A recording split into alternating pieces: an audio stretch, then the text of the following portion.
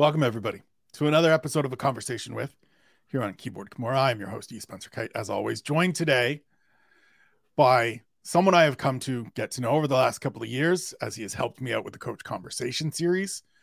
Someone who, before that, I admired for the work that he did in this sport as a striking coach, formerly with Elevation Fight Team, currently with Easton Jiu-Jitsu and MMA, I believe is the official team name. He is Sean Madden. Sean, thank you for doing this, man. I really glad we're able to finally get this together. Yeah, it's been a kind of a long time coming for this one. And like I said, I appreciate your patience with it, getting our schedules together. But yeah, I'm excited to chat today, man. It's always good talking with you. Of course, getting the schedules together. Listen, as somebody whose life revolves around my schedule, but my schedule revolves around other people's schedule. Moving stuff around and knowing we'll eventually get to it is how I live my days. That's how we will start how we always do. Sean Madden, when did you fall in love with combat sports? Oh man.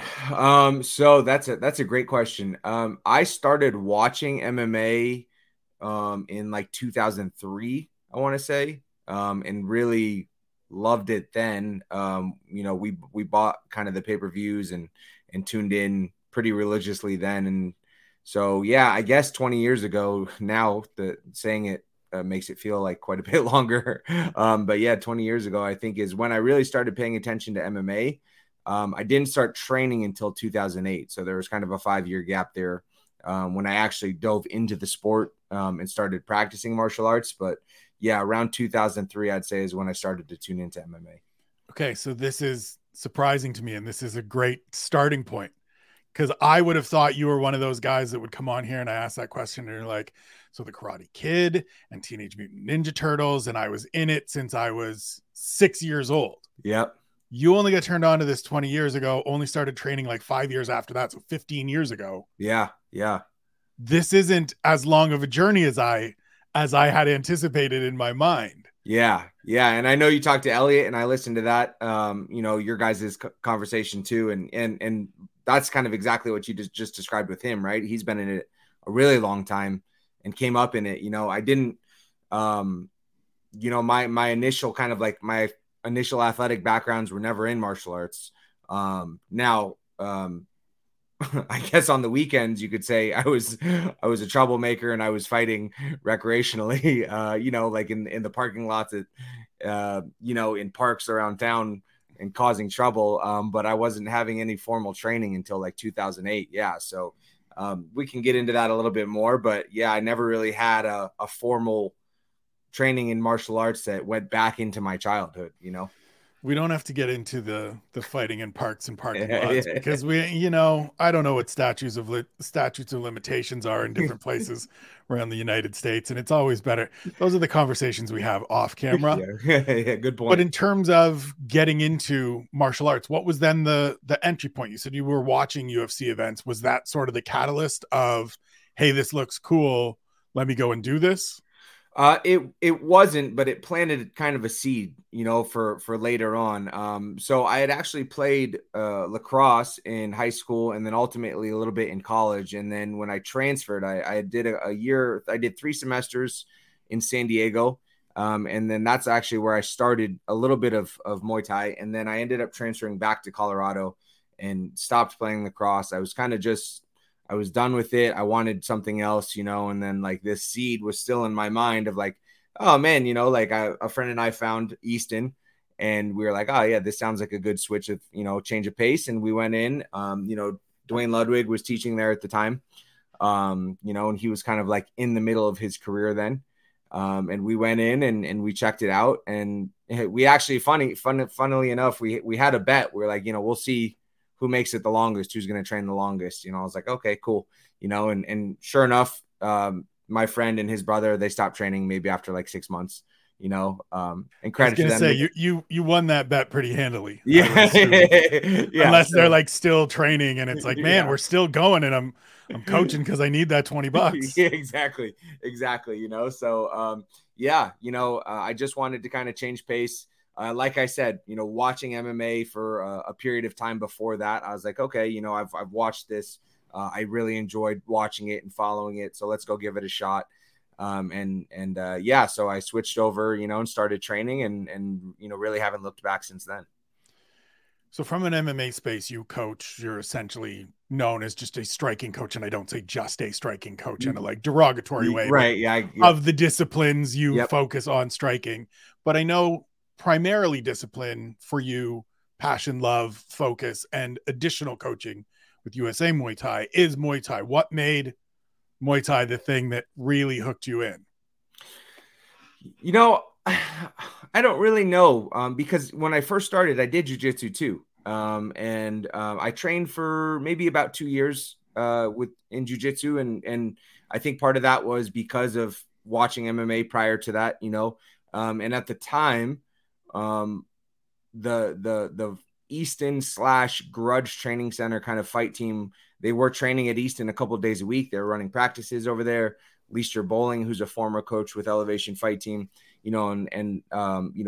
obviously Coach Trevor Whitman at Grudge, Amal Easton, and those guys kind of had this back and forth training schedule, so guys like Elliot were training then, Cody Donovan, Brendan Schaub, Dwayne Ludwig, George St. Pierre. There was like this Grudge, even TriStar Jackson's, like this alliance. It was really cool. And I was around those guys at that time and was like, whoa, this is crazy. And they were coming into Easton. And so I was like, yeah, naturally I'm going to, do some jiu-jitsu and some Muay Thai. I think it's kind of the same reason that everyone ultimately gravitates to either one or the other at some point. I think Muay Thai felt good to me. I enjoyed it. I really love the concept of it, of striking, of playing the chess match on the feet, of making like split-second decisions. And that's not to say I don't really enjoy jiu-jitsu as well too. I actually really like watching jiu-jitsu and studying it. The way my injuries have accumulated over the years doesn't lead jiu-jitsu to being as kind to my body. But yeah, I enjoy watching it as well too. But for whatever reason, I decided to kind of go all in on Muay Thai. And so how long from, hey, this place called Easton looks good, let's go in, let's make this bet, to I'm going to take a fight and I'm going to do this Muay Thai thing, and this is going to be a career pursuit? So that I think was a couple different stages. I trained maybe for about a year, pretty casually, and casually is maybe 3 times a week, 4 times a week on a good week. And then I remember one of the guys that I was training with had a fight coming up, and he said, hey, I have a fight coming up. I'm going to do, I'm putting my training camp together. And this was over our summer. And he said, we're going to train early in the morning. And he's like, do you want to train with us? So I was like, yeah, sure. No problem. And so I started training, pretty hard and pretty consistently to help him get ready for his fight. And that kind of opened a new door and a new level to the sport to me. And I was like, oh, wow, this is awesome. I think I probably want to fight sometime on my own and try it out. And the way Dwayne was back then was, he was fighting still. And so me now going through that cycle of I was fighting and coaching at the same time, and now I'm done fighting and now just coaching, I can look back and understand his train of thought for everything. And he was fighting at a much higher level than I was. I asked if I could take a fight, and he's like, yeah, sure, whatever, like you're going to go do a fight in 2 weeks, and what it was a smoker at a gym. But it was like very informal, it didn't mean anything to him, and it shouldn't have, ultimately at the end of the day, it was just a smoker. He's like, yeah, you're going to go down, you'll train for 2 weeks and then go beat the shit out of this guy. I was like, all right, cool. And I did. And I was like, awesome, this is great. I want to do more of this. And that was just kind of his approach to coaching athletes at the time, because he had to focus on himself more than anything. At that time, I think he was in the UFC at 2008. I can't remember. Maybe just, probably right in the feels like it was right around there. Yep. Yeah. I think he was kind of in the middle of his UFC career then. So his focus was not developing athletes. His focus was himself. And if some of the athletes could be training partners for him, he'll use that for that. And so I totally understood that. I did a lot of the training on my own and with my teammates and training partners at the time, and didn't have a ton of guidance as like an actual fighter, which kind of led to a mediocre fight career for me, which is totally fine, because I learned a lot that way. So I kind of, I took fights along the way. I got some good opportunities. And then, at some point, I was fighting still, but I was like, hey, like I had some injuries. I really, really liked coaching. And then, I think we ended up kind of just making that transition over. And here we are now. So, Yeah. What plants that seed of I like coaching? Like what kicks that off? Because I know for some people, the idea of coaching is antithetical to their being. The idea of putting myself second or guiding someone else rather than focusing on myself just doesn't compute. But then there are also people who are naturally drawn to it. And from the relationship we've built, from even just people that follow you on Twitter and Instagram, I think they can see you are naturally built to be a coach and a motivator and an inspirational sort of person in someone's corner being like, hey, let's get you to where you want to go. What was it for you that sort of kicked that off or like gave you the understanding of like, maybe this is the road for me? yeah, I touched on it a second ago, and like I said, I was a relatively mediocre fighter. Like I had a slightly above 500 record. I fought tough opponents, which is awesome, and I really enjoyed fighting because it's hard. But I never really set out to be a world champion. I never had goals in the sport of really getting to a certain spot. I just wanted to fight to test myself. So, in my experience and opinion, I feel like a lot of mediocre fighters become great coaches. And I'm not saying I'm great, but I do historically look back at that and see that, if you're a great athlete and a great fighter, you're pouring so much into yourself, as you should, that you're not thinking about anyone else around you. And that's totally fair. I think we hear this all the time, right? But to be a high level athlete and especially a fighter, you have to be 100% selfish. And a high level coach, an elite coach, has to be 100% selfless to their athletes. So, I felt like for most of my fight career, I was kind of like in the middle of that, of like, yeah, I was training myself and I was getting ready for fights, but I was also helping the people around me at that time. So like I had kind of like, I had two buckets at the same time. Right. And I was like, you know what? I felt fulfilling helping other people out, imparting the little knowledge that I had at the time and giving them some stuff and seeing that kind of work. And I was like, yeah, man, this feels fulfilling to me. Not that fighting wasn't fulfilling, but it was something that I wasn't going to pursue for a long time. Like I said, I enjoyed fighting because it was hard and I learned a lot about myself. I didn't set out to be a world champion in fighting. So for me, it was a relatively easy transition. And the injuries helped facilitate that. They kind of forced my hand to go into coaching. Kind of tell you that you can't keep doing the other thing. thing. Yeah. And, maybe sooner than I would have liked. But that's okay. Ultimately it ended up working out just fine.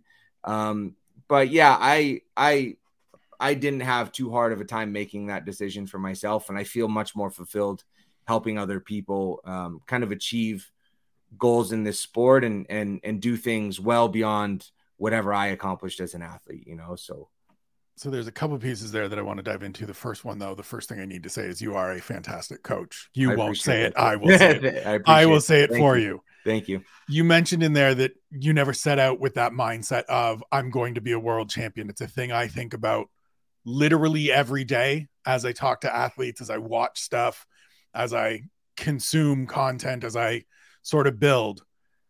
Because to me, and I joke about it all the time, right? When we're watching UFC events and they do the intro thing and it's the guy that's 3 fights into his UFC career and is 1-2 and talks about, I'm on the brink of making a run here and I'm going to get, and I just always tweet out something along the lines of like, this is why I couldn't be a pro fighter or a fighter in general, because my mindset would be like, nah, I'm going to be 74th. Yeah. And like somebody's got to be 74th. Yeah. But to me, for me in that instance, it's a healthier mindset. Yeah. It's a healthier understanding. It's a more realistic. As a coach who has been through the fighter side of it, how do you work with athletes where you recognize and go, that goal you're setting may be a little high. Do we work to scale it back? Do we just manage? What's the process there? Yeah, that's a great question. And I've been through this a ton of times. And you know what? Look, I'll say this too, because it's it's to no fault of the athlete. They're you know, especially in this sport, you have to have almost you have to be almost delusional, you Right. know. You're getting Pathologically confident. yeah, exactly. You know, like, and I don't blame them for that at all. You know, it is the job of the coach, and maybe to some extent, maybe the manager to say, okay, we hear your goals, we understand that, we support that, but we have to be the ones that are realistic, and like you said, we have to carve a path to maybe try to get there. You know, so in my mind, if I have an athlete who's, let's just say maybe they're like 3-3, right, or like 5-3, and they're like, yeah, I want to be world champ. For me, it's like, okay, well, we have to win a couple fights on the regional scene first, right? Like we can put together a path to get there, but you have to hit these benchmarks along the way. Right. And I'm gonna do my best to help you achieve that goal. But if we don't hit these benchmarks, if we're failing at some of these benchmarks, okay, I'm hoping that us failing at those is going to allow you to realign your goal a little bit, you know, because what I don't want it to be binary for people of like, I'm going to be a world champion or I'm not in this sport at all. Right. Right. Because, you know, like I said, my career as an athlete existed as, hey, look, I want to fight because I want to test myself, but I'm not going to be a world champion. I did that. So there's a space for people to be able to do that. I don't think everyone has to believe that they're going to be world champion. You're not going to train any less hard just because you're not the goal is not the UFC title belt. Right. I think for a lot of people it should be. But yeah, it's just not realistic for everyone. It's not realistic for everyone. There's people in the UFC, I believe, still that don't have aspirations for the UFC belt. I think they're saying it because that's what people want them to say, and there's right. pressure. That's what you're supposed to say. Yeah, exactly. That's the narrative, right? Yeah. And like I want to be clear, and I think anybody that follows my stuff and has listened to various podcasts and interviews I've done, I'm the chief of the being 7th in the lightweight division is outstanding. Being 23rd takes a great deal. Like there is room for all of these people. We need them in the ecosystem. I don't think it has to be your first or your last. There's no Ricky Bobby mentality for me. Yep. I think we need those people. And so it's always fascinating to me. And I appreciate getting the insight from you as to sort of working with somebody that's at those points. And you mentioned the benchmarks. I think that is such a important part of it. And a thing that we miss sometimes in talking about these athletes, whether it's somebody coming up, whether it's somebody kind of resetting, trying to go on a run, is like, what are the markers that they've hit along the way? What are the indicators that we have that we can look at and go, these are the things we've seen from people that have gotten to these points or are on their way to those points. How does that person measure up? And not everybody's going to compare out evenly, but it is that indicator. Do you do stuff like that? Do you work with stuff like that when you're working with some of these athletes, of like, not a comparison, because that's a difficult thing to always put against somebody, but like, let's just look at some of these markers. You mentioned we got to take some fights on the regional circuit. Yeah. I know in talking with Safe regularly, he often talks about the LFA titles that they've won at Fortis MMA of like, if we can get to that, we know that's a certain level and that's going to graduate us to the next one. And once we get there, we know what guys like Jeff and guys like Ryan Spann and whoever else have gone through to have success and do. Let's hit those rungs on the ladder. Is that sort of the approach? Exactly. You know, let's put a couple wins together on the regional scene. You know, let's get an LFA contract or a CFFC contract, right? Something Fury maybe, right? Can we win the title there? Okay, we win the title. Maybe we get a call up. The next step for me is like, can you get through your first UFC contract, right? Can you finish your first UFC contract? Because there's a lot of people that don't do that, right? It's a lot easier these days, in my opinion, to get into the UFC now, just based on the entire kind of ecosystem and how they operate their business. Can you get through your first UFC contract? Can you get through your second UFC contract? Okay, now we're talking. All right, we're 8 fights deep, right? Now are we fighting someone who's, you know, what maybe people would consider the top 20 of that division, right? And then we can work our way from there. So I'm going to give an example that I think fits this really well. And this is not any slight on this person, Drew Dober, who I love dearly and is a phenomenal athlete. You know, he's had a couple fights in the top 10, he's floating in that top 15, right? The fights that he's had in the top 10, he's come up a little bit short on. They've been fantastic performances. He's, in my opinion, and I've heard him say this too, he's an entertainer. He loves fighting. He loves it. He lives for it. And the UFC knows that. And they give him the matchups that are going to pair with that. And every time Drew Dober fights, everyone is tuning in for it. And he's getting a bonus, or they're both getting a bonus. Drew's killing it in life, man. He's killing it. Does he want to be the champion? I don't know. Maybe. Right. But I know for sure that he loves to entertain people. And Drew, to me, is the perfect example of that. Yeah. We need dudes that are number 16 in the lightweight division. Right there. And are always entertaining. If things break right, he's in the top 15. He's chasing top 10. Yep. If they don't, well, we had a hell of a time watching it. He seems like everything's going fine. As I often say with Drew, at the end of the day, he's still ridiculously good looking. Yeah, like, he's always got that, right? He's always got that going for him. So like, that's better than most of us. And so, yeah, he's a perfect example too. Yeah. And look, a lot of this is circumstance too. And look at the division he's in. It's insane. Yeah. It's absolutely insane. Yeah. It's stacked. The top 25, the top 30 of those guys are all monsters. And so it's just on any given day in that division, and it's just who you end up with, the timing of the matchups for that division, for him to be a name in that division, as long as he has been, to put on the fights that he's put on. Has he fought for the UFC title yet in that division? No, he hasn't, but he's made a great living fighting the way he fights. He entertains the hell out of the fans, and he loves what he does. Man, to me, that's a massive success. That's a massive win, And to me, it's a thing we don't talk about enough. And I understand very much that this is sport and competition, and we look to champions. We value greatness. We value that success higher than most things. Yep. In MMA and generally everything. But there's also that okay, but this dude's really entertaining. Yeah. And sure, he didn't get there, and the record isn't clean, and it's not 15-1 in the UFC or what. Did you have fun watching this guy's career? Did he enjoy himself? Is he happy doing what he's doing?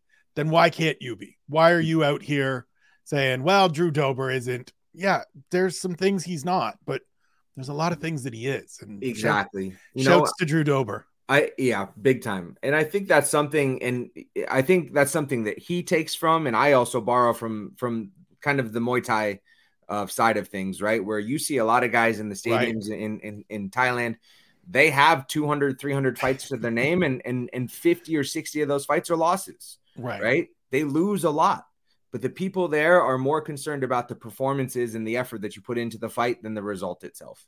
People in Thailand largely are very unhappy if you put on a lackluster performance, right? Or maybe you just edge out a win by points, right? But if you put your heart into the fight every single time over there, the result matters less.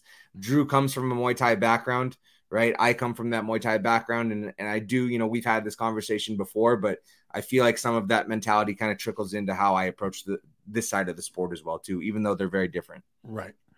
For you as a coach, what are some of the keys for you? What are the things you focus on the most with athletes when you're starting out and building that relationship of, we're going to work together, but these are sort of if you can't get on board with this, these are the Sean Madden tenets. Sure. And if you can't get into it, this isn't going to work. Sure.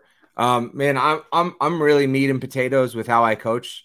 Kind of one of my main principles for Muay Thai and for striking is 85% fundamentals and 15% maybe some flash or some unpredictable stuff. And that's how I largely approach all of my training. Look, for me, first and foremost, if you can't be on time to my training sessions, and by on time, I mean early, we're not working together. That one for me is, I don't care who you are. I've worked with people who have made a lot of money in the UFC that are high profile, that have been interested in working with me, and they show up 30 minutes late. I get the fuck out. I'm sorry. I don't operate that way as a human being, and we have to make sure that we're on the same page starting with that, So I strongly believe in how you do anything is how you do everything. And so if I see these athletes coming in early, setting the tone for their workouts, prepared right when it's 11 o'clock and you're ready to rock, because you got there at 10:30 and you warmed up the right way. Cool. We can get right to work off of that. Right. That's a big one for me. That's a really big one for me. I know other coaches have different philosophies on that, and that's totally fine. I like to be punctual. I like to be, really focused on the small details. And that one matters a lot to me. So we start with that. Can you be on time? And then can you be okay doing the little things, the boring things every single day? Especially in a sport like MMA, pad holding it to me is kind of like this weird thing. A lot of fighters want pads. They want to hit mitts. They want to feel good. They want to feel fast and sharp. Are you okay just jabbing for 30 minutes, right? And making sure your feet are in the right spot. Right. You making sure your defense is built into your offense.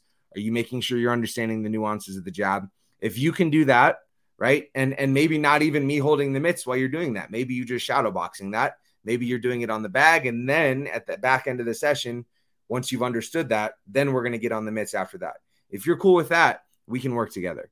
If you want to hit mitts for a workout and to feel fast and sharp, I'm probably not the guy for you. I believe in, especially in the MMA space, like everything, you can get into MMA without any barrier to entry at almost any level, right? Like manager, athlete to some degree, coach, right. Whatever it is, right? There's a lot of pad holders in this sport, which is great. You need that too. And then there's a lot of striking coaches, and I'm doing my best. I want to be a striking coach, not just a pad holder. And I think like I said, a lot of MMA athletes like pad holders because they make them feel good. They make them look good. They're sweating, and there's this concept of working harder in MMA is better.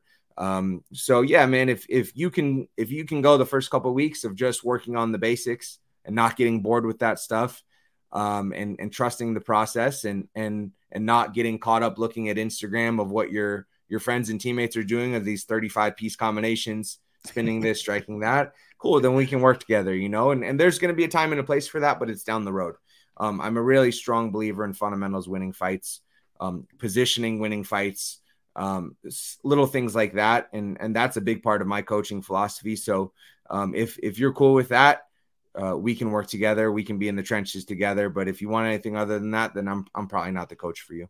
Yeah. One of the things I have written down here is chop wood, carry water. That's it. Every day. Every day. Yep. Every single day. You mentioned the pad holding thing. It's always been a fascinating thing to me because I think it is very much a way that fans and observers, even media, and certainly you can tell me, fighters and coaches, and probably I won't argue with you. You get lost in seeing it, right? Because as you said, it looks great, but a good pad holder can make me look good on pads. Anyone can make me look like I know all of what I'm doing, and I got nothing. Right? Like, yeah, I can throw a bad jab, I can throw a bad cross, like, sure, but get somebody that knows how to hold pads and come forward with you and give you everything.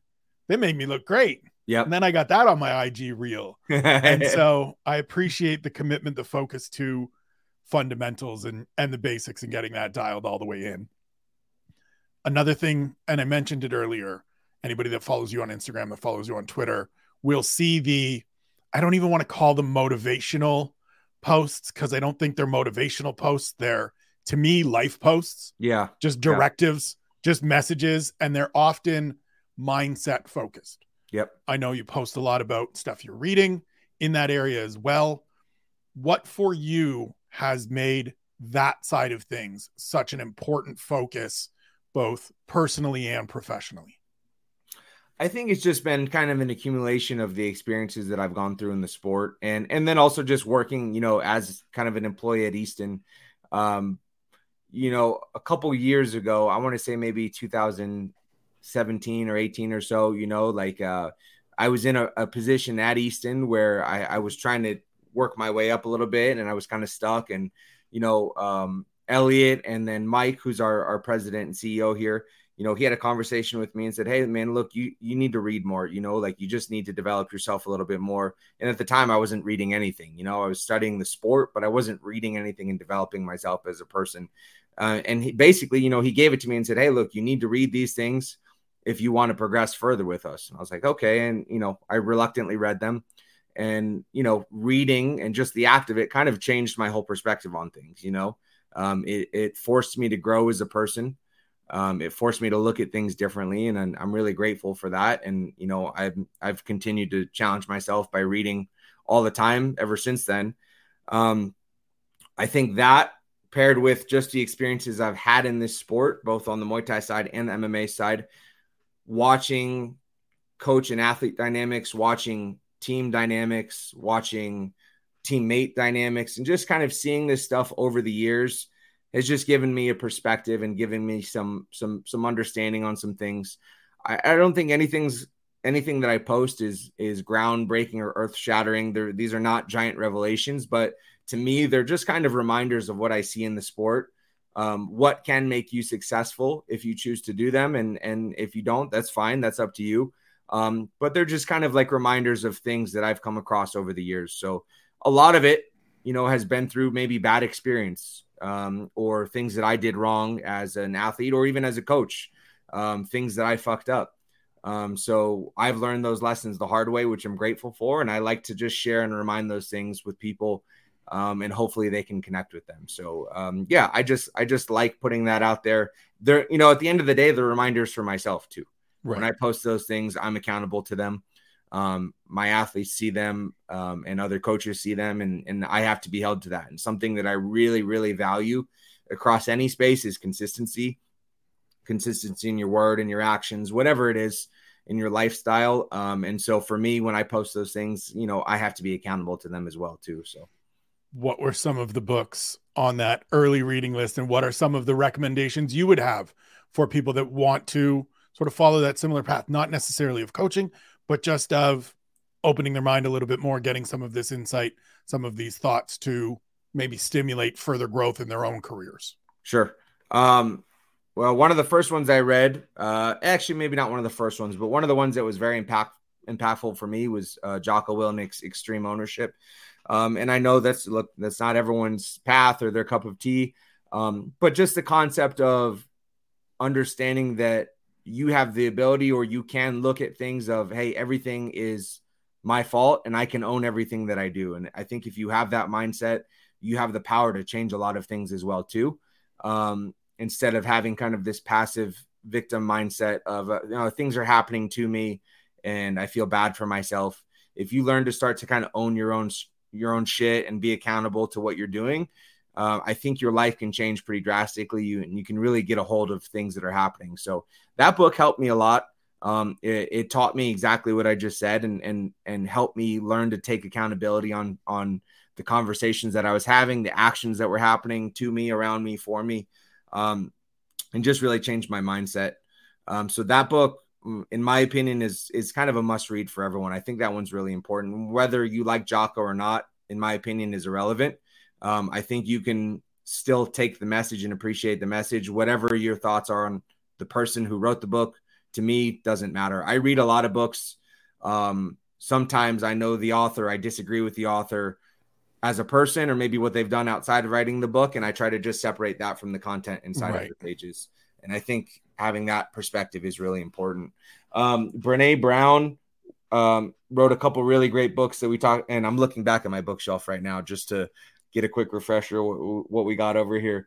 She wrote a couple really great books about kind of like being vulnerable and being able to have kind of candid conversations. That one was a big one for me. I think fighters struggle with being vulnerable, just in general, and that's a byproduct of the sport, right? You have to protect yourself. It's not just fighters. Yeah, exactly, right. Yeah, it's not just fighters. All of us in general struggle. Yeah. But I do think fighting kind of like really magnifies that, and certainly, so that was, reading her books was a good breakthrough for me. And of course, a lot of the stuff that I post, some of the stoicism stuff, Ryan Holiday, Ego is the Enemy, The Obstacle is the Way, The Daily Stoic, which is a great read, a short read daily. Look, you don't have to subscribe to stoicism. You can believe whatever you want to believe, but that helped me just learn to be a little bit more not so up and so down with everything that happens in life. And I do think that's really important for fighters too. We know this sport, everyone says it, the highest of highs, the lowest of lows. That's absolutely true. But if you allow yourself to kind of get moved by every single event that happens in this sport, it's really difficult. And not only for the athletes, but the coaches, because the coaches corner every single weekend, right? The athletes fight maybe 3 times a year, right? But a coach has to deal with a big win last weekend and then a massive loss the next weekend, and then maybe another loss and then back to a big win. So for the coaching side, I do think some of the things from stoicism can be very helpful just to learn to navigate those peaks and valleys as you go. Big Brene Brown fans in this She's house awesome as well. Amazing. Awesome. And listen, as I said, vulnerability is a thing that everybody struggles with. I loved one of the posts that you had was have difficult conversations. Yeah. Just learn to have them. I think it's something we all need to do. And that's a message that can extend well beyond the walls of MMA. Agreed. So having covered all of this coaching stuff and philosophies and ideas and things like that, and knowing, as I said, that you are a terrific coach. Thank you. Guiding world-class athletes at all levels. How humbling, how difficult is it to go from work and get home and have Humphrey and Wally just be like, nah, man, I ain't listening to anything you say. Oh, man. Yeah, you're exactly right. Come home from a day of work with the fighters, maybe come home from a big win overseas, right? We come back, walk in the door, see them. Wally's peed on the kitchen floor. Right. Humphrey doesn't even acknowledge me after being gone for a week. Yeah, man, I love them. They're fantastic. You know what, to be honest, I never had dogs before these two. Growing up, I didn't have dogs. And so these are my first 2 dogs, between me and my girlfriend, Abby. And we got Humphrey at the end of February 2020. So 2 weeks before everything. Right. So he's, he got all the attention in the world, when right. we couldn't do anything other than spend time with him, and he's spoiled as a result of that. And we got Wally a year later, and we always joke, we got Wally is Humphrey's dog. We got him for Humphrey. Right. But man, they've been incredible. Look, just like, with your dog, they've taught me so much about life. About putting some of the stuff that I read into practice every single day. They really test me with that stuff. But I couldn't imagine life without them. I know this is true probably for a lot of coaches. And I don't have kids yet, but if left to my own devices, I would only focus on combat sports every single day, every single hour. I don't have other hobbies. I don't do anything else. I don't. Okay, so that knocks off one of the questions that was upcoming. I don't do anything else. I don't have any other hobbies. I live in Colorado. It's beautiful. I never go to the mountains. It's, sometimes it's embarrassing to say because everyone else has hobbies. I don't do anything else. And if Abby left me to my own devices up here, I would just be watching fights all day, every day, studying, networking, talking, game planning. So to have the 2 dogs and obviously my girlfriend, Abby, they provide a nice balance to life, and they force me, with whatever the dogs are doing, to be a little bit more present and take my mind sometimes off of, the fights and whatever's coming up. So it's an unintended benefit of having them, but it's a really profound benefit, and it's helped me a lot. Yeah. As you said, I fully understand, because if not for the have to take the dog out. Yep. And we're now in a situation, we actually had our dog get out on Saturday and got into an altercation with another dog. So now we have to be super vigilant about some stuff. Yeah. And get him to open free spaces for walks and muzzled in the whole Is he nine. okay? He's okay. The other dog is okay. Just hella traumatic Saturday afternoon. My niece and nephew were over. Just series of gates left open, literally and figuratively. But you could never, in 1,000 years, this is never going to happen this way again. Yeah. The timing of everything, but just it was a weekend. Yeah. It's been a few days. It's been rough. I'm glad they're okay. They're both okay. Good. But if not for him, I would be in the same spot of you as I'm in here. I'm doing work, I'm building stuff, I'm creating stuff, I'm working on thumbnails, I'm researching, I'm figuring out the next thing, and then I'm watching fights. Yep, exactly. And if not for him and the fact that I need to be the one that makes sure that there's groceries in the fridge because my wife works and she helps provide for this life for me, we'd just be doing takeout all the time. And Yep. so, Yep. yeah, I understand dogs and partners as greatly beneficial. There's no other hobbies, nothing, no special skills, no secret abilities. Like, can you cook? Can you dance? Can you sing? Nothing. Nope. Fights, that's it.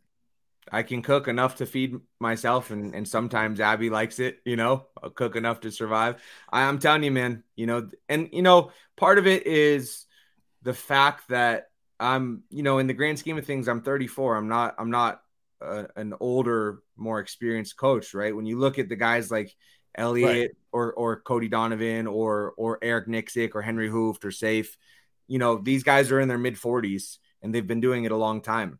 And or Mark Montoya, right? And these are on the weekends. These are the guys that I'm competing against, right? So in my mind, sometimes it's like I don't have the luxury of taking time off because these guys have a decade of experience on me for the most part. And I have to make sure that every time that I can fill a gap or try to catch up to that, I'm going to do that, So the time that I lack maybe in experience or age, I'm making up with by obsessively studying film, watching fights, game planning, trying to stay on top of everything.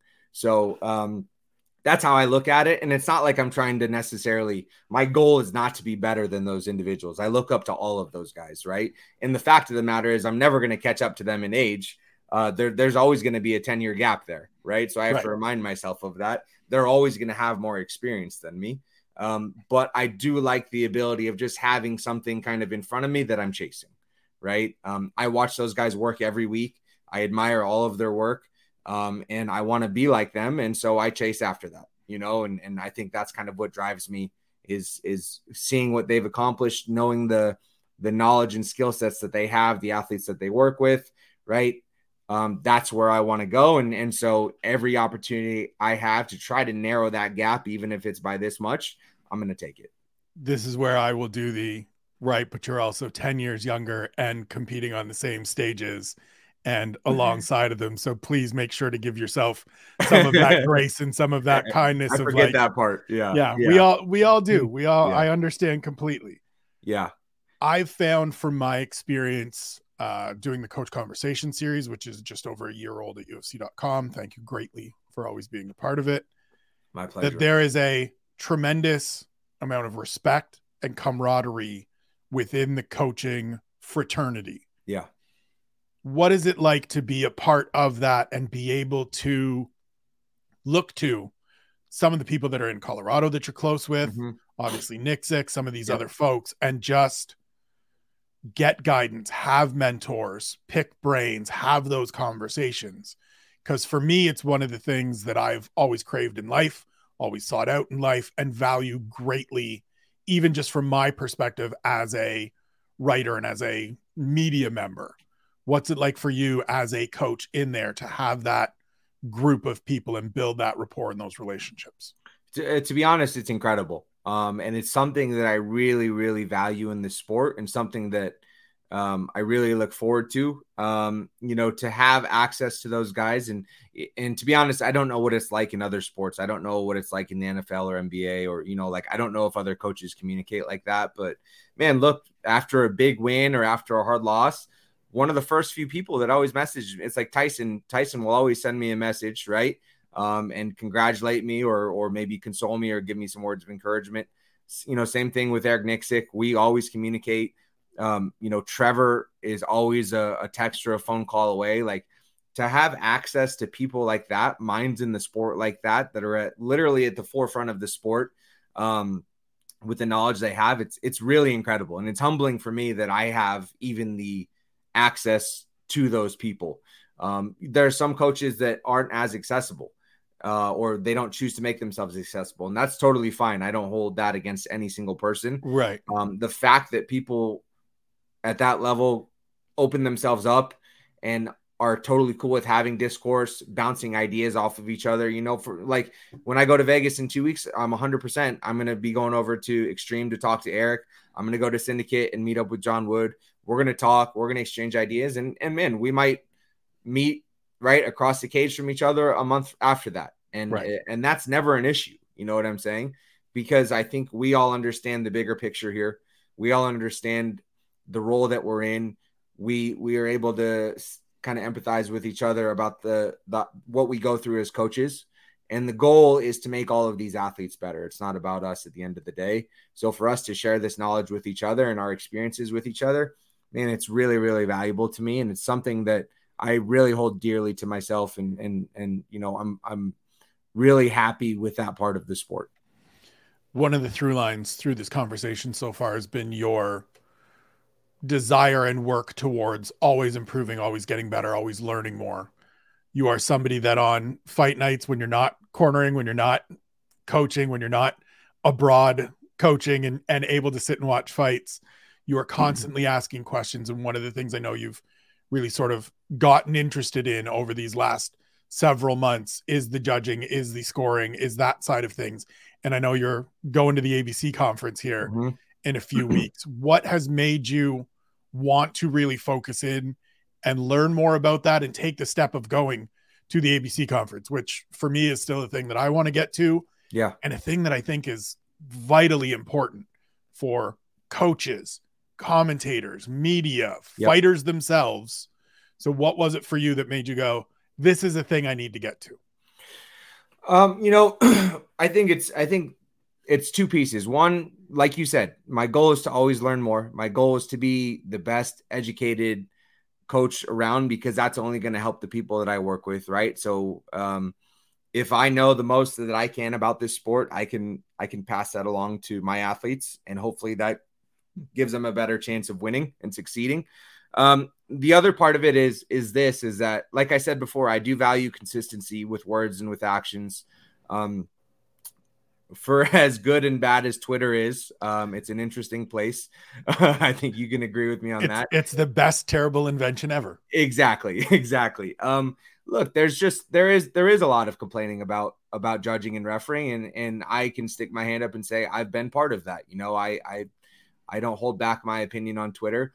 But that being said, if there's an opportunity for me to go learn more about it and ask questions, I think anytime you have a complaint or a criticism or something like that, if you're not providing some type of solution to it as well, then you're just noise, and you're just part of the problem. So for me, I see the ABC here. I heard Mike Mazzulli multiple times put the offer on the table. If you're a coach, if you're an athlete, come to this for free, right? We're going to have you there.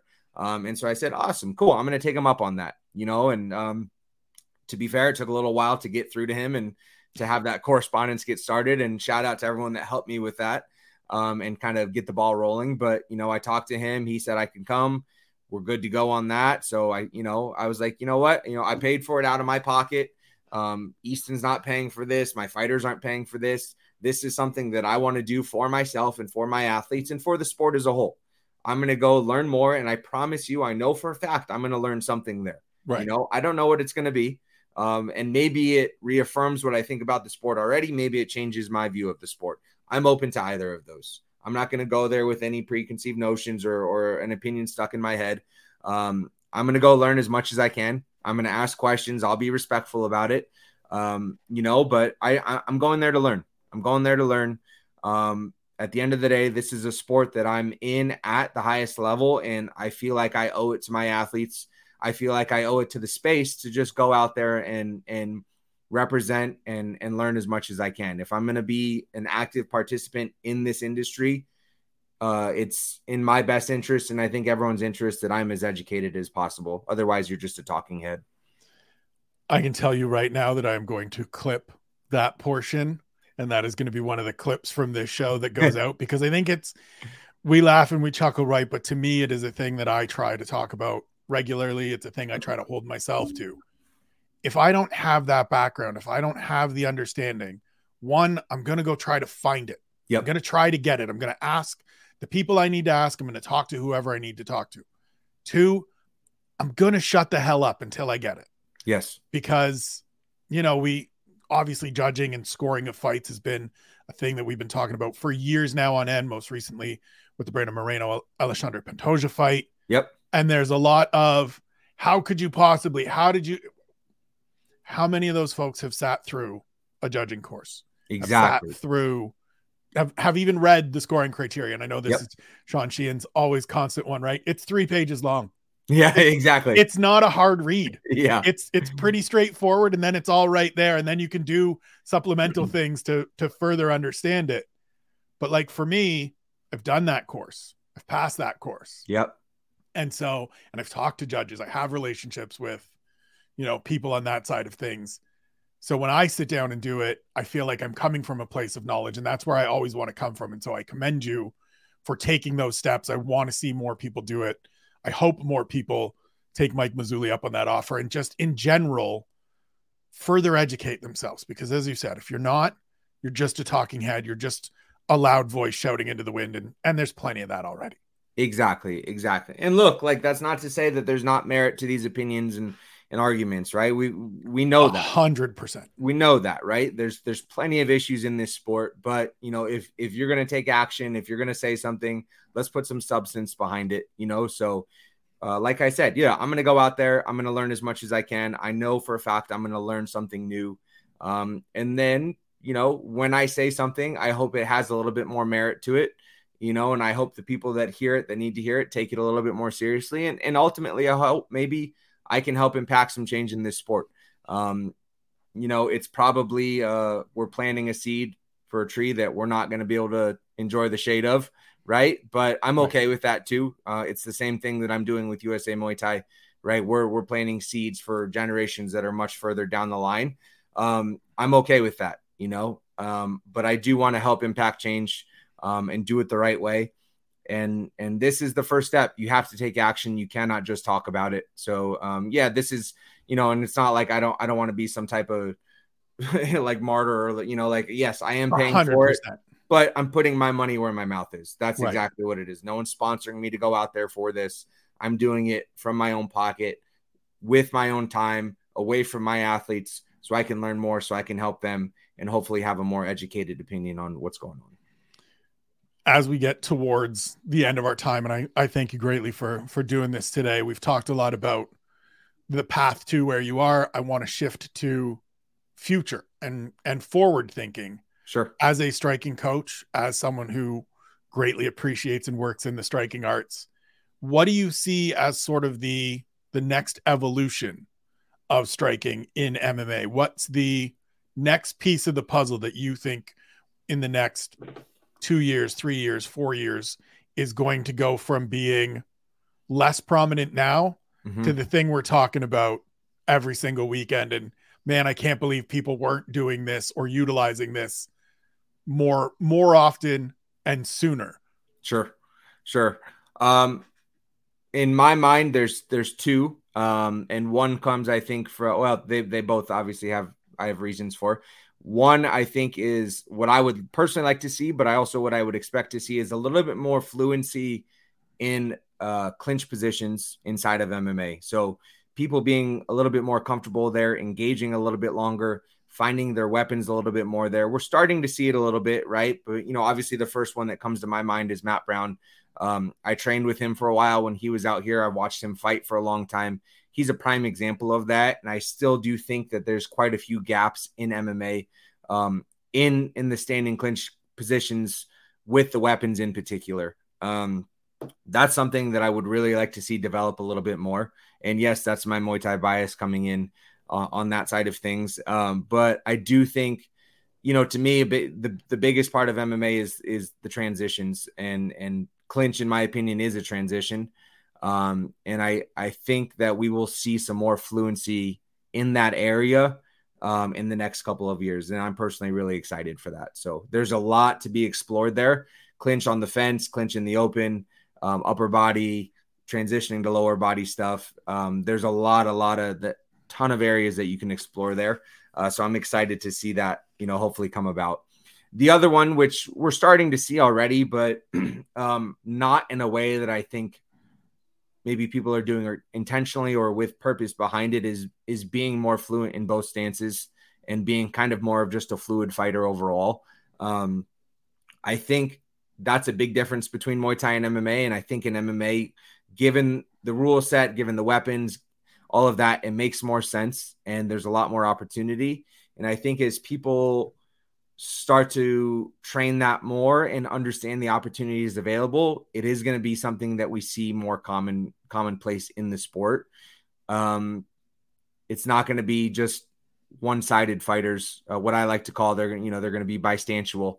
They're going to be able to fight out of both stances, just as effectively, and that's something that that seed was planned a long time ago when I trained with Corey for so many years and his coach, Christian Allen. That is how Christian trained Corey from the get-go. Corey was naturally right-handed, of course, but from day one, he was training out of both stances. And you can see how he fights now. He's effective, of course, in both stances, both hands, both legs. And I think we're going to see a more natural evolution towards that in MMA in the next couple of years. I don't think we're fully there yet, but I think we're going to work towards that.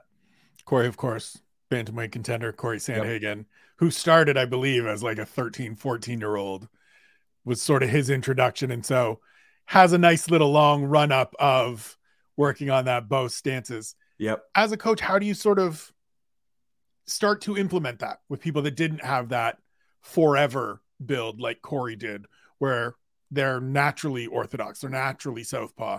How do you work to build that? And then is there like, now we're not going to unveil that yet, we're not ready to pull the trigger on it? Or is it just, as you feel comfortable, go and use what you can use?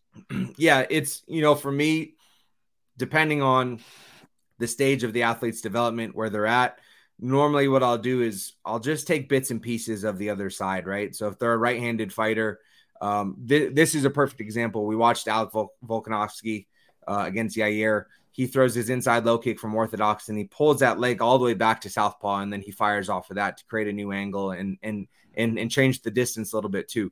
That one to me is like super easy, bite-sized, very effective, right? So just taking small pieces. A lot of the times what I'll do is, okay, we're gonna create a transition from right-handed fighting to left-handed fighting.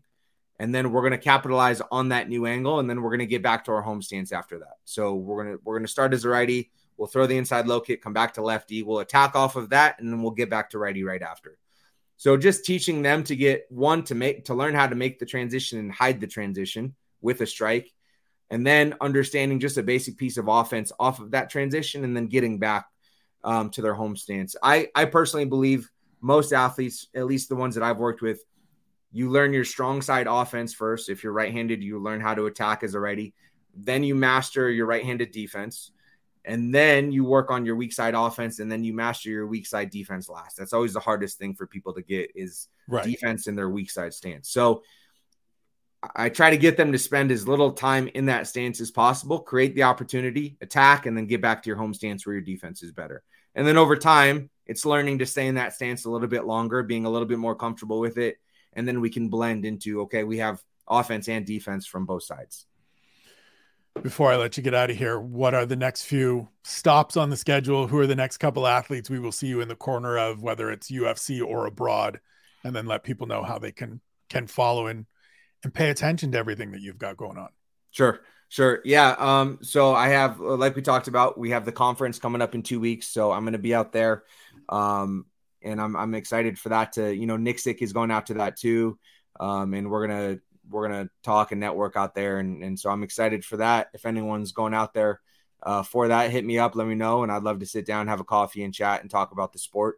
And then after that, my main focus right now is my guy, Bojan Velichkovic. He's in Octagon MMA. If you guys haven't heard of Octagon, man, they're killing it over there. It's a fantastic promotion. It's weird to call it, I guess, a regional promotion, right? Because Europe is it's one of the things I struggle with when I talk about them or KSW or anybody that isn't like the UFC, Bellator 1 level that people identify. It's like, it's not fair to call them a regional promotion because they're massive. But that's how we look at it from North American bias. Yeah, exactly. But Yeah, so he's in the middle right now of a 16-man welterweight tournament over there. He's had 2 wins so far this year in that tournament, so we're down to the semifinals. He's fighting David Kozma, who is a rematch from a couple years ago, and Kozma was their longstanding welterweight champion. So if he wins this fight, which is September 16th in Frankfurt, Germany, he'll be fighting in the finals. On the other side of that bracket is Louis Glissman from Denmark, who's a fantastic jiu-jitsu black belt and high-level wrestler. And then this name you might be familiar with, his Andreas Michailidis, I believe, from Greece. He fought Poatan, Poatan in the UFC. And he's been on a really, really great tear over here in Octagon now. He's kind of found his home there. So, we have our hands full the rest of the year with that. But the winner of that comes home with 300,000 euros, which, man, outside of the big promotions, you're not seeing money like that being thrown around very often. So, man, this has been a fantastic kind of like end of career for Boyan. We've done 26 professional fights together. So we have number 27 and 28 coming up, and that's going to be kind of my main focus for the rest of the year. We're getting ready for Germany, September 16th, and then it'll be a quick turnaround for December 10th right after that. So, that's my focus. And then, a couple of amateur Muay Thai events here and there to cap off the rest of the year, but that's going to be kind of what the rest of my year looks like. Okay. 2 things before I let you get out of here. You mentioned sitting down for a coffee, not a Starbucks, right? Not a Starbucks. That's Elliot's favorite, but it's not my favorite. And then the other thing that I have to ask you about is the curtain on flights. Yeah. I need the explanation. Like, it's the last thing on my list here. Yeah. Obviously, I follow you. Yeah. I see everybody tagging you of like, hey, Sean, I'm on the right side of the curtain. I'm on the wrong side of the curtain. The curtain's so far away. Yeah. I need the explanation here. Man, so, it just, it ends up, obviously, I travel plenty, and I have status with the airline, but I have just enough status where I get a good seat right behind the curtain. I don't have enough status where I'm on the right side of the curtain. So somehow I always end up in the seat right in front of the curtain, just facing it for the entire. So you got a little bit of extra leg room, but none of the first. That's exactly right. That's exactly right. So for whatever reason, I end up in that seat every single flight. And it's kind of turned into a thing now, and it's been great. I really love it. I'm happy for my friends that are on the right side of the curtain.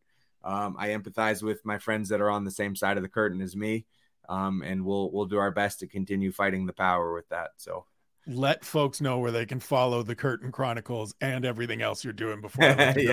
Instagram is Sean Madden _striking. And then Twitter is Sean M striking. I'm on both of those platforms. Come follow me on Fight Night on Twitter. I usually watch the fights and put my opinion out there. And then on Instagram, come follow me there as well too. I say it just about every week that we are sitting watching fights together. Go follow Sean. He is brilliant. You've seen it here. I appreciate the time, my friend. I'm glad we were able to do this. Enjoy the non-Starbucks coffee today. Thank you. And just real quick before we close out, I want to thank you for giving me the platform too. I enjoy our conversations all the time. Thank you for letting me be a part of the Coaches Conversation series. That's been really valuable. Not only to read those, if you guys don't read those and follow those, please pay attention to those, because there's really high-level coaches giving out some fantastic insight on those fights. I learn a lot from the ones that I'm not participating in, and the ones that I get to participate in have been a lot of fun too. So please pay attention to those. I appreciate that. We may have to have a conversation here when we end the recording about a certain BMF title fight that's coming up that we're going to do a special one for. Because we can't let that fight go by, even though it's not a real title. Yeah, we can't let that fight go by without talking to some people about it. It's too good not to. Yeah. For Sean, I'm Spencer. This has been a conversation with. Thank you for tuning in. We'll see you next time.